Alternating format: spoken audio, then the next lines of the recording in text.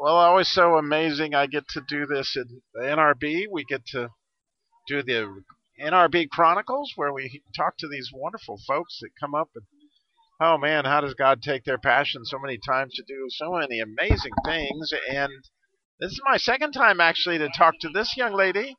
Is Nikki White, and she is younger than me, so I can call her a young lady. But anyway, Nikki is the author, and your previous book. Tell me the one we all did the last time. It's not about the pie. I think you did. Oh yeah, it's not about the. I remember that. Very good. This one is bold, living intentionally in today's world, and this is like today, not years before COVID or what in the world in the Ukraine and all the stuff that's going on. So living intentionally in today's world. So what's going on, Nikki? Why another book? Well, this wasn't necessarily the third book I was going to write, but as COVID started, and actually in Idaho, a week after we locked down, we had an earthquake and just a lot of things going on. I just, God's still on the throne. He's still sovereign. He still wants us to serve him and glorify him and encourage others in their faith. And so I kind of transitioned in my head, and I thought about people who are risk takers and they step out on faith and do things no matter the consequences that I knew. So I asked them to write some testimonies, and then I wrote around each of those stories. And then I thought about people who died, like Jim Elliot, Corrie Ten Boom, Amy Carmichael, those kind of people, Spurgeon. So I wrote a section. The second section has to do with them. And then I thought about people in the Bible, and so the third section is bold in the Bible, and it's like Daniel and Rahab and David and the disciples, and so it grew. The project got bigger and bigger. Well, let's just take on Rahab, because that's an interesting. So, what did you write about Rahab? Well, she didn't have to hide them, the spies. She didn't have to help. And so, but God had a plan. I mean, she's Jesus's great, great, great, great, great grandmother or whatever, and God had a plan to use her. And when it all fell apart, her place was the only one standing. So God used her in a mighty way, and she was fearless. She didn't have to help anybody, but she did. And I think we need to be more like that. We need to not just be complacent and sit in our house and. You know what I thought about the other day? Actually, I taught this on Sunday, and it's kind of different because I teach special needs adults that are like between the ages of 25 maybe, and some of them are older than me. Uh-huh. So they have autism or Down syndrome, and most of them are not vocal actually.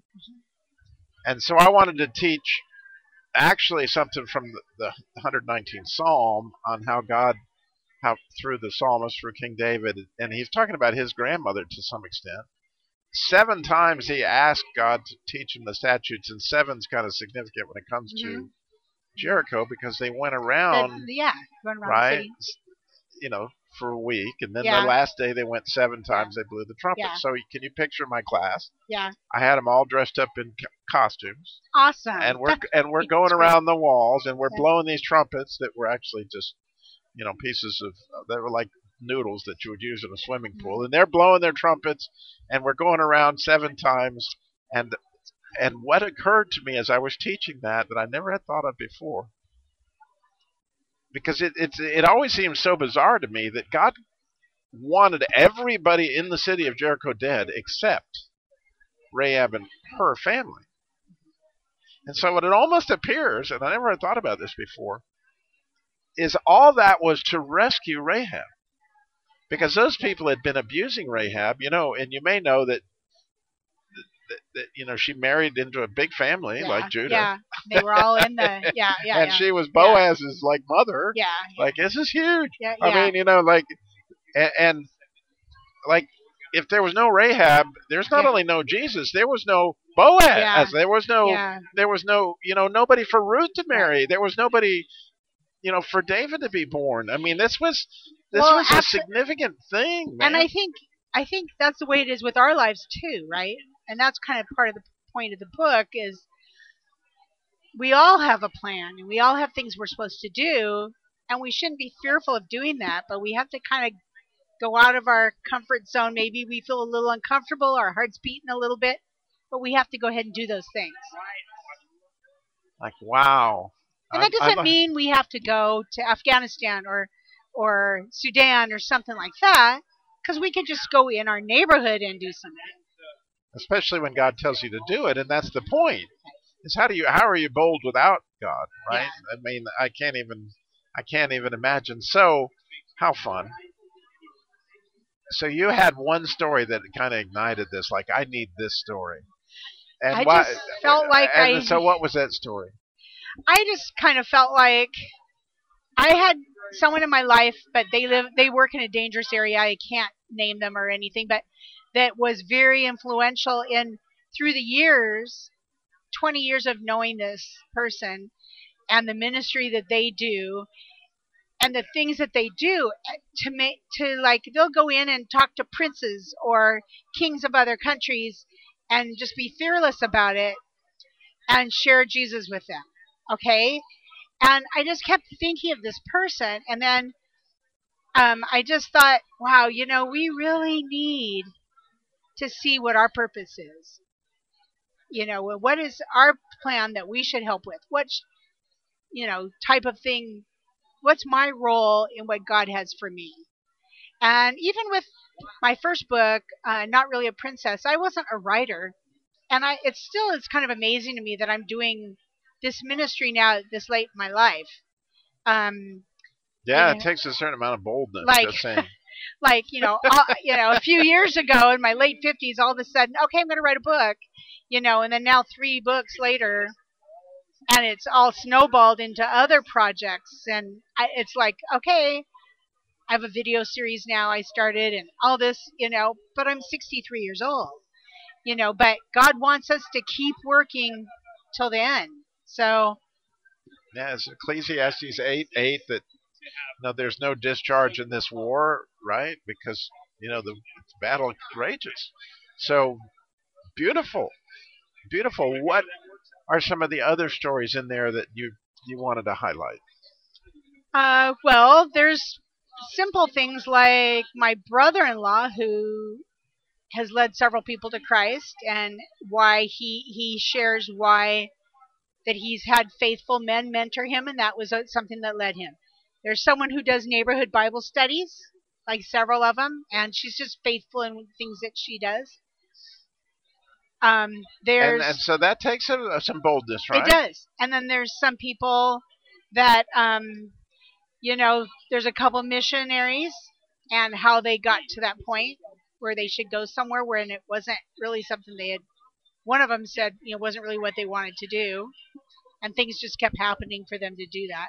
And I think that's the thing. If God's prodding us to do something, we have to take action and follow through on it. And as these testimonies started coming in, they didn't necessarily, the thing that I thought that they would share about wasn't necessarily what they shared. But I thought, okay, but that might be what the Lord wants me to put in the book. Right, and I understand you even have a story about an attorney, and right. So I have a friend. Her name's Gabrielle, and she was going to law school in Las Vegas, and she had a burden for human trafficking, and she did all sorts of research and work, and she ended up creating legislation in Nevada, the state of Nevada, that passed through their legislature. I think it had to do with how many years or something. I mean, I don't know exactly what the bill said, but she's only 25 years old. She's making a huge difference because everything she does intentionally and with purpose. And, I think we get so complacent in our lives. We go to church, we do this and we do that, and we help with this and that. But what are we doing that's more extreme that we could be doing? I understand. The book is bold. And so, Nikki, I would imagine at this point in time you have an author website that...